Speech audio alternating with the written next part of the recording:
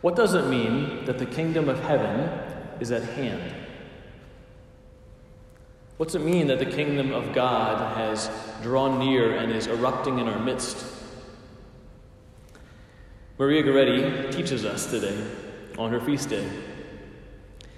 In 1902, Maria was part of a poor peasant farming family living south of Rome, and she had to live under the same roof, more or less, with the Serenelli family.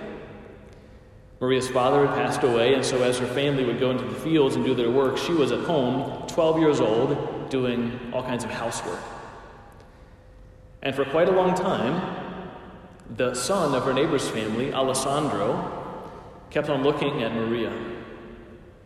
He desired her, he lusted after her, he constantly approached her, wanting some kind of intimacy, and again, Maria would rebuff him.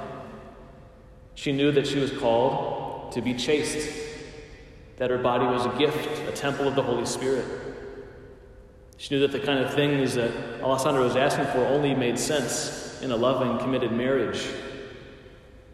Eventually, Alessandro grew frustrated of her rebuffs and attacked her, trying to rape her, and Maria would not consent.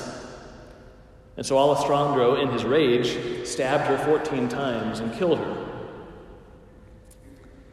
Alessandro was thrown in prison for a long time, and her family was just shocked beyond belief. But that's not the end of the story, because the kingdom of God was at hand. The kingdom of God was working in their midst. And what happened over those long years is that God met Alessandro in prison, and God began to change his heart. He repented. He renounced his former sins. He regretted what he had done. And after he was released from prison, he went to reconcile with Assunta, Maria's mother. She forgave him. She forgave him for killing her teenage daughter. Alessandro talked about how when he was in prison, he would have dreams. And in one of the dreams, Maria came to him and from on high handed him lilies, lovingly handing on these beautiful flowers from heaven that he received in his hands, and every time he touched one, it would burn him. But it was a cleansing fire. It burned him when he received each lily, and he received 14 of them, one for every blow of the blade. After that, in 1950, Maria Goretti was canonized at the Vatican. 500,000 people, mostly young people, filled St. Peter's Square as the Pope canonized her, lifted her to the ranks of the saints because of her chastity, her fidelity, and her mercy. So on the way to the hospital, she forgave Alessandro before she took her last breath.